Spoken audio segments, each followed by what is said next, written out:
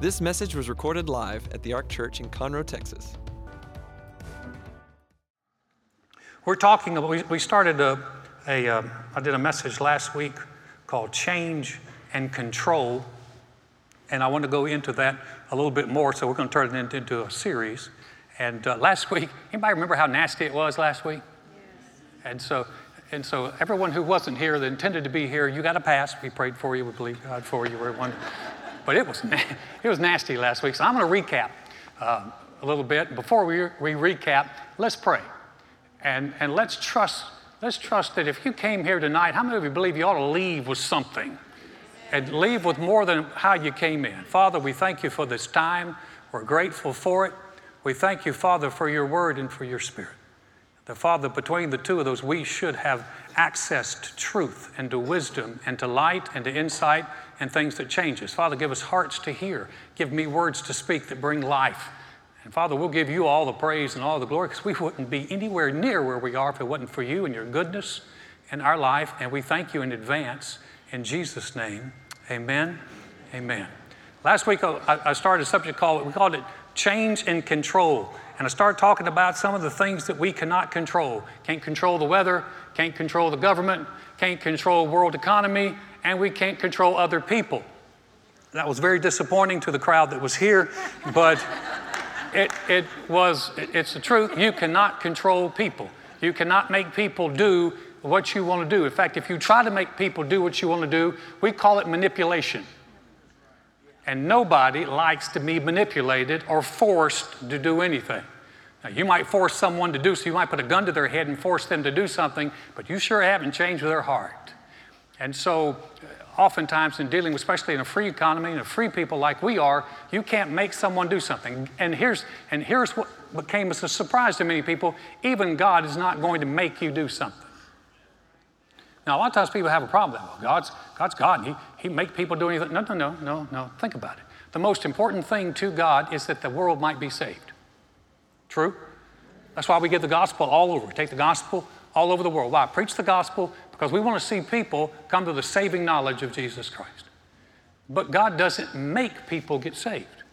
I won't ask for a show of hands, but I would bet you that there are more than 5 people in this room tonight that heard the gospel, but it was a few years between the time they heard the gospel and they made a decision for Christ. They could have made the decision right then. God didn't make them, and He's not going to make you. And so you're not going to make people. So you're praying, oh God, and don't pray this way. For relatives, for people you love, bust them, God. Break them down. Ruin their lives so they turn to you. Now, here's the challenge with that is, I know people whose lives have ruined, and instead of turning to God, they got mad at God and turned away from Him. And so that's not even a good way to pray. So, well, how do I pray for my lost loved ones? I got people I want to reach. Pray what Jesus said. The harvest is plenteous. Ask the Lord to send laborers into the harvest. Ask Him to send people into their lives that they will listen to. People who come across their path. It's amazing. Have you ever noticed sometimes how hard it is to reach relatives? Because they're looking at you going, I changed your diaper. And you're going to tell me? I remember you when you were. That's why Jesus said prophets not without honor except in his own home and among his own family. But say, Lord, if they won't listen to you, then ask the Lord to send people across their path that they will listen to. It's amazing. God sent a 5'3" dark-haired Italian beauty in a leopard skin bikini across my path. Got my attention. I'm like, I'm in, Lord. Yeah. Here am I. Send me. I'm all in. This is great. So you say, well, will God do that? Yeah, pray that He'll send. There's somebody they'll listen to. And so pray along those lines. Can't control people. Here's some areas we talked about that we can control. We can control expectations. We can control our response to people. We can control our attitudes and perspectives. Let me again recap what we talked about last week. 3 areas that we can exercise control that I'm going to talk tonight about. I want to go into mind control. In fact, the title of this message is Mind Control Without Weirdness. It's an actual title. I've been doing this for a long time, so you start getting pushed for titles. So here's mine. Mind control without weirdness. What'd you talk about tonight? Well, Pastor talked about controlling your mind without being weird about it. That might get their attention. Here's 3 areas. Psalms 34, 1 through 3. I will bless the Lord at all times. His praise shall continually be in my mouth. My soul shall make its boast in the Lord. The humble shall hear of it and be glad. Oh, magnify the Lord with me and let us exalt his name together. 3 areas you can control. 1, you can control praising God. I choose what's continually going to be in my mouth. It's my choice. And I know before I came to the Lord for a long time, I had pretty foul language. I was a very proficient cusser. I put combinations together. I struggled. I wasn't an occasional guy. I had a foul mouth. But I noticed that after I came to the Lord, I didn't want to do that anymore. And so now I can tell you I haven't cussed in years. And so some of you are thinking, that's impossible. It's not impossible. But here's something that'll help you. If you can replace the cussing with praise, it will make a difference. And you can just begin to say, and instead of cussing, you can just go, well, praise God. That's a whole lot better. Somebody pull out in front of you, go, praise the Lord. Bless them, Jesus. Help them. Jesus, take the wheel. The left front wheel off their car. No, I'm not talking that. But you can put something different in your mouth. I will, what I continually have in my mouth. Here's the next thing. What I boast about. We live in a very boastful culture. We live in a boastful generation. I mean, we are in a selfie, touting, promoting, I'm so awesome culture. And it's a little different. You say, I'm going to boast in the Lord. The Lord's been good. Well, you've done such a great job. It's okay to say, the Lord helped me. The Lord's been merciful to me. Sometimes when things are going good in your life, people want to give you all the credit. If you're smart, you won't take all the credit. Because the Lord knows where you used to be before he got a hold of you. And the Lord knows how much he's helped us. I want to ask for a show of hands, but a lot of us were messed up before the Lord found us and before we found him. And I tell you what, I give him a lot of credit. People say, oh, you have such a wonderful marriage. We used to have a horrible marriage. Well, the Lord helped us. He had mercy on us. He had mercy on us that Joy was willing to stay with me. She had opportunities to leave, almost did, but she stayed. Thank you, Lord. That's the mercy of God. A lot of times we just stay in there long enough to let God work on both of you. You can actually wind up with a really good marriage. That wasn't in my notes, but it was free, totally free tonight. So who we boast in, it's just okay to give credit to the Lord. The Lord helped us. He's been good to us and been gracious to us. Here's the third one. What do I magnify in my life? What do I magnify? So in other words, I have a choice as what I'm going to make big in my life. Matthew 6 chapter. I'll go ahead and put that up on the screen. I'm going to show you something. Excuse me. The lamp of the body is the eye. Therefore, if your eye is good, your whole body will be full of light. But if your eye is bad, your whole body will be full of darkness. If therefore the light that is in you is darkness, how great is that darkness? Now that's one of those things that Jesus shares about, and you're like, what? What? He's talking about eye. If you got a good eye, your body's full of light, and your eye is bad, you're full of... I didn't know Jesus would say things a lot of times we still kind of shake our heads and go, Lord, what were you talking about? But here's the thing. We have a choice of what we can magnify and make big in our lives. If you magnify the negatives, it's going to begin to distort the perspective that you have.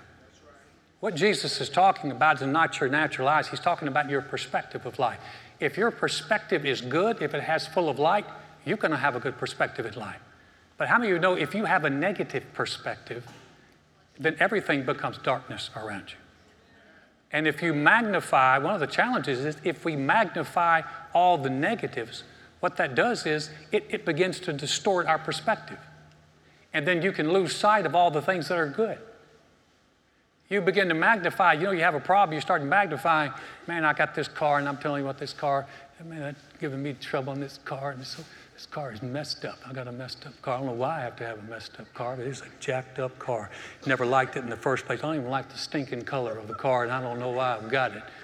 Yeah, but it was her idea to get it, and she wanted to get it, and so we got it now.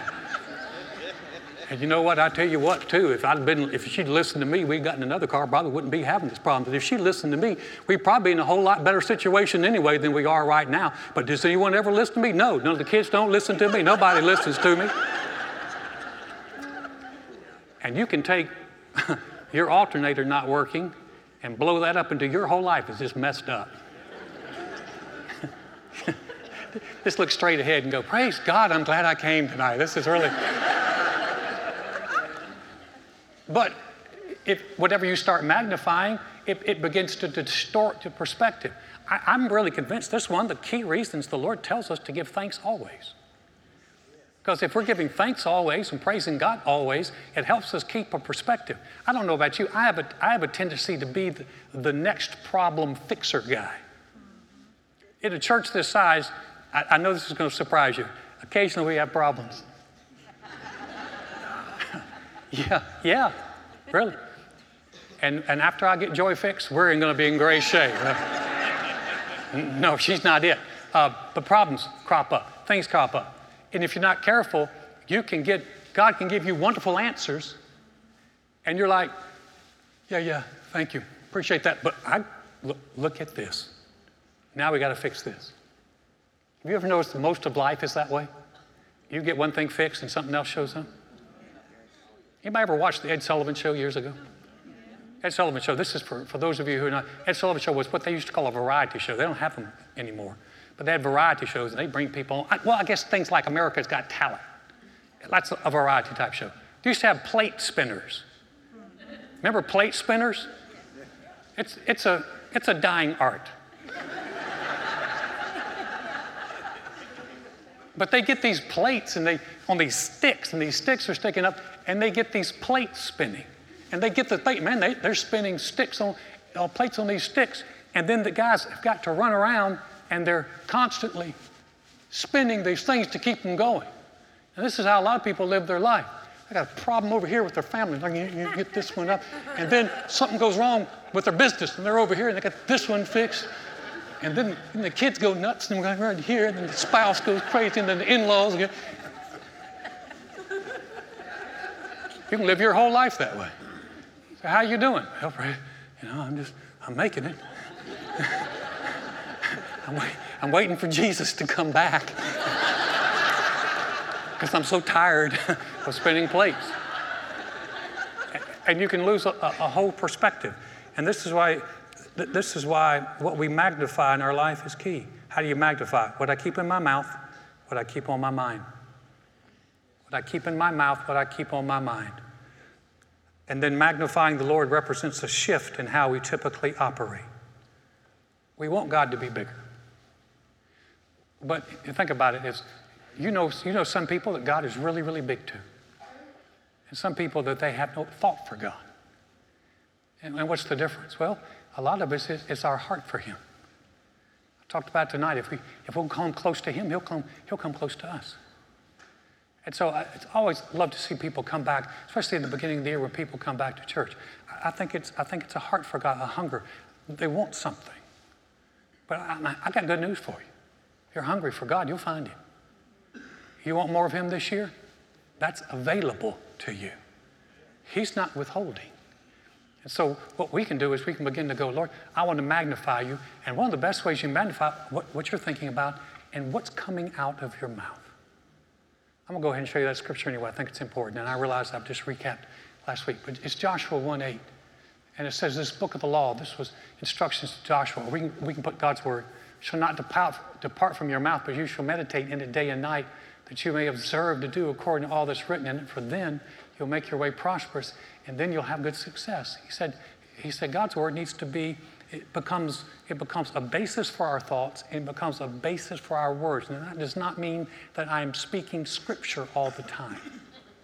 I think sometimes people thought, okay, I got to speak a scripture. And they want to know what I want at the Chick-fil-A drive-in. I don't have a scripture for that. What do I tell them? Tell them you want grilled nuggets and a salad. But you don't have to speak scripture all the time, but what needs to come out of us needs to have a scriptural base. Something goes on with our family, instead of going, oh dear God, our whole family, Lord, we're so messed up. My kids, I can tell they're going to jail. Lord, they're going to go to jail. They're never going to amount to anything. We're just a messed up family. There's no scriptural basis for that. What you might want to do is say, Lord, I want to thank you that you said you would be an ever-present help in time of trouble. You said, Lord, if I would turn my heart toward you, I'd raise my children in the nurture and admonition of the Lord, even when they're old, they're not even going to depart from it. So Lord, I want to thank you that you got a wonderful plan for my kids, and jail's not their destiny. Your plan is their destiny, and it's a good one. Two different things. What are we going to magnify? What's in our mouth? What's in our mind? Now, speaking of mind, let's talk about this tonight. Mind control can be a very good thing. Mind control can be a very good thing. But here's the deal. You can't control someone else's mind, and don't try.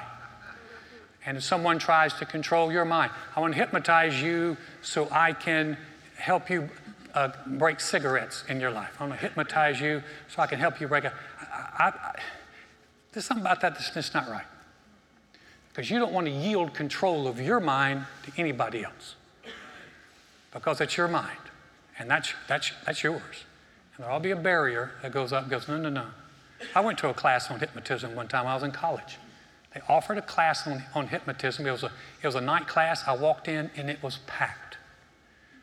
And I'm sitting in there in this class, and I thought it was real interesting because the instructor kept setting us up. He kept saying, what we found is that people who are most easily hypnotized are usually people with the highest IQ. Can you see that setup?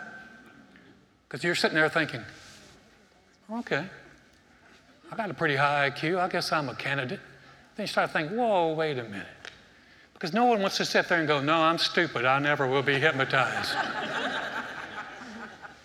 You don't want to turn your mind over to anybody. But we do want to be able to control our own minds. And here's the deal. This is a lifelong process that takes practice.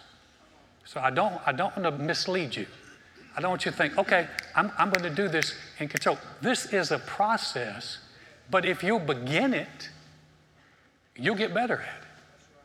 Great scripture in Romans, the 8th chapter, verse 6, it says, for to be carnally minded or fleshly minded is death, but to be spiritually minded is life and peace.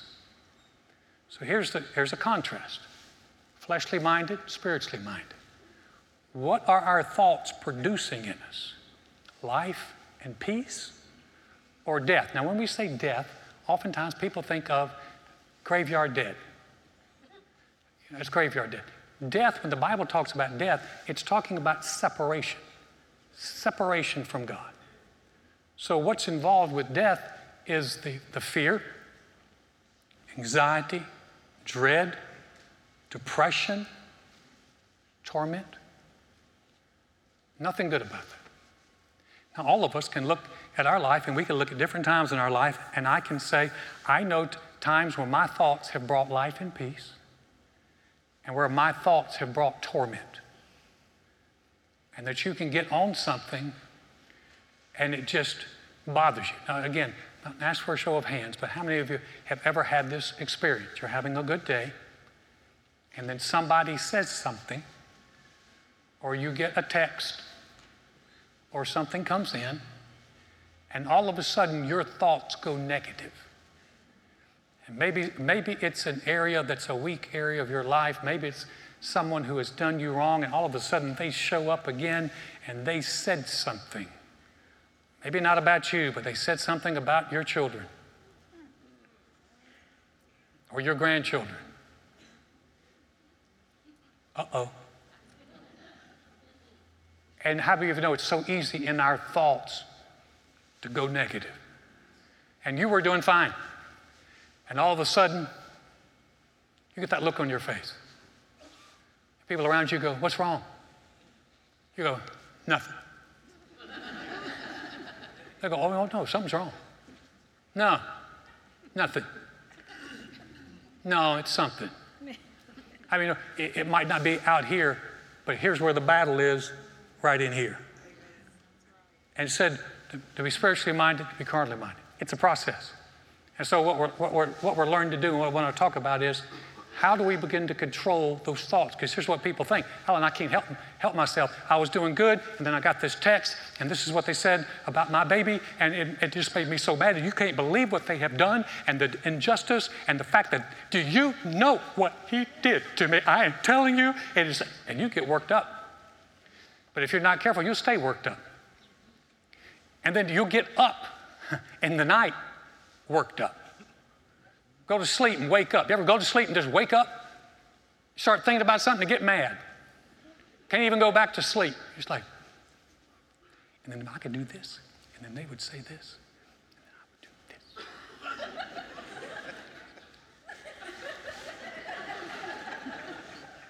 You look up, it's 4:30 in the morning. You've been doing that for 2 hours. Oh, maybe I'm the only one. How do you know there's no life and peace in that? Is there? No. There's torment in that. So the key is, does it have to be that way? Now the challenge is often we've been raised in an environment where maybe that's the norm. Or maybe you'd never ever resisted in those areas.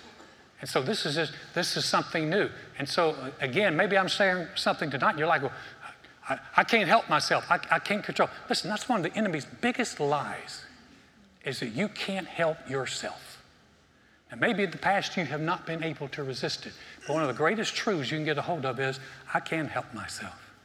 And I don't have to think this way. To be carnally minded is death. To be spiritually minded is life and peace. Lord, help me learn to become more spiritually minded. Is it possible? Yes. Or that scripture would not even be accurate. Why would he even tell us that? I love this about the Lord. He doesn't dangle things out in front of us that we can't reach. So no. He tells us what's available. And we have to believe him and take hold of it. This is why Paul wrote to Timothy. He said, Timothy, he said, fight the good fight of faith. He said, lay hold on eternal life. So we can lay hold on it. So this is a process. And if God never wanted his people troubled and tormented. He never did. Let me share the scripture. No, I'm not going to do that. Because I'm going to jump into that next week. Let me,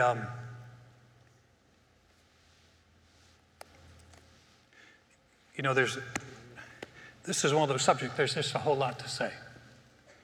And this is a subject where I believe a lot of people have challenges. One thing they're starting to bring to light now is mental health. And they talk about physical health. We understand that. We talk about things we can do. There's been a lot of progress that's been made in areas of our life where we know more about how to take care of ourselves physically. People are living longer. The science has improved on that. And so we're learning some things. Those of us who grew up thinking that our healthy meal was a big steak, baked potatoes, salad, cream gravy, we're thinking, maybe not all the time. And so we learn. And I really think there's some wisdom that we can learn here on the mental side of it. And this is where I feel like the church has answers for people and I appreciate psychology, but psychology doesn't have all the answers. Psychology often is good at finding the problem, but it's not good at long-term answers. I believe Scripture gives us long-term answers. And I believe that the bottom line truth is God never intended for his children to be mentally tormented and have things constantly weigh on our mind. There is a way that we can live in life and peace. Now, you say, well, Alan, now you don't realize what I'm dealing with. No, I understand that, I don't. But you don't know what I'm dealing with. And you don't know what I've dealt with. I grew up dealing with a family that dealt with depression and moods. My whole family was subject to depression and moods. And you could walk in my house and feel like, uh-oh, something's gone down. Because it's almost like a bad mood just settled in over the family. Anyone ever experienced that? Not pleasant. And my mom was given a depression. My dad, I didn't think he was, but he had areas that he could deal with it. I've watched it later on in their lives, and I've recognized that this is something that can absolutely torment a family.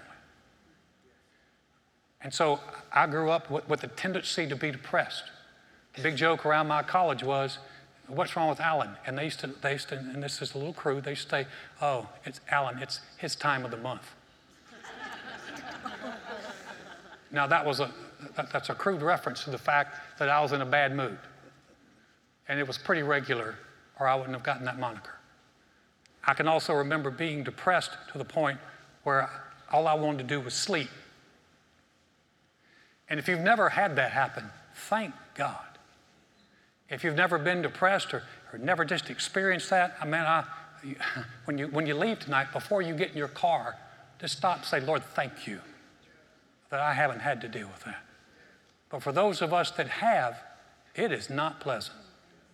And it is, and depression, one of the things about it is it's dark. And when you look out, you can't see anything good on the horizon. And that's not pleasant. And I dealt with that for a number of years. But here's what I have found.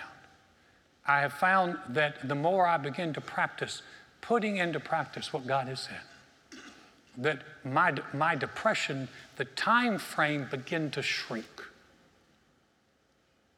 So instead of being depressed for a week, it would go into days. And then from days, it could go into a day. And then from a day, it can go into a few hours. And then from a few hours, and here's the deal, then you can begin to catch it before it ever sets in. Because if you've ever been depressed, you know that you can see it, you can sense it coming. And when you can catch it before it hits, oh, buddy, now you're cooking with gas. And now what you can begin to do is going to go, no, no, no. And so what's happening is, as you practice this, you can get stronger at this. And I'm just here to tell you, you can live free. So, Alan, do you ever get depressed? I have moments, not days, not weeks, moments, and begin to catch it. And when I begin to catch it, thank God, I can kick it out the door because it might have been in my family, but it is sure not going to be in my future. And this is, now, you're thinking, well, yeah, that's great. You're a pastor. Everything's supposed to be good in your life. I'm just a regular Christian. Well, one thing, there's no just a regular Christian. If you're a believer in Jesus Christ, you're in the family of God. You're an heir of God and a joint heir with Jesus Christ. He's got a wonderful inheritance for you, and it's the same inheritance for you that belongs to me. You just have to find out what belongs to you, and you have to fight for it. But when you begin to fight for it, you can begin to realize, thank God I don't have to live this way. And I promise you, this is a fight worth winning. Because when you're not tormented by depression, when your whole family is not walking around on eggshells wondering if you're going to go off because you've been depressed, that's a wonderful thing. Or maybe it's anger, or maybe it's just oppressiveness, or maybe it's whatever is plaguing you that comes at your mind. Here's the good news tonight, guys. Jesus has already purchased our freedom from this, and we don't have to live this way. Now, we can live. Does that mean, Alan, everything is wonderful in your life and you just kind of float along on flowery beds of ease? No, because life is still life. The devil's still the devil, and crazy people still exist everywhere. But what it does mean is I can't control that, but I can control my response and what I yield to and what I give into and what I kick out the door. And that's what we'll talk about next week. Stay tuned. Would you bow your head with me for a moment? Heavenly Father, I thank you for those that came tonight. Father, they made an effort to come here. And Father, in all labor there is profit. Your words, your life, your truth changes us on the inside. Father, thank you.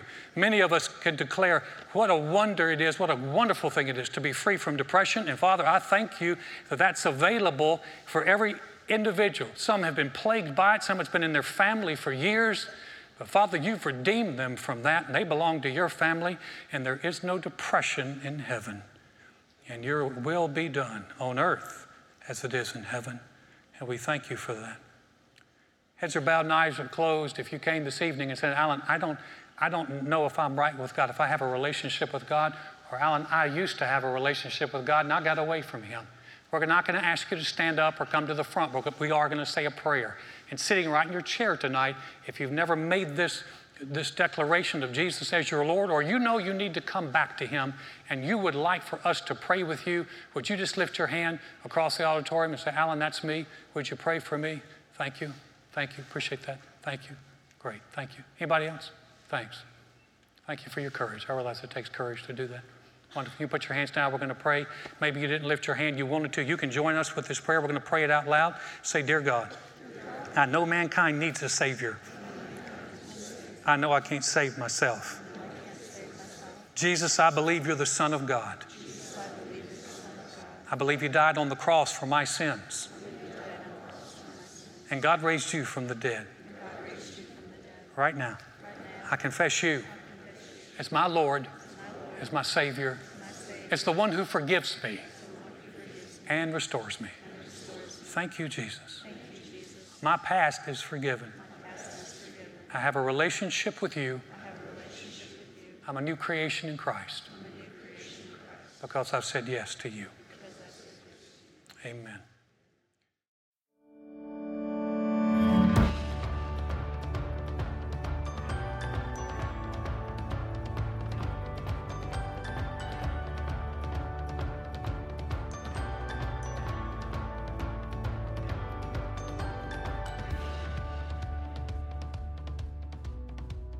Thanks for listening to this message. For more about the Ark, visit thearkchurch.com.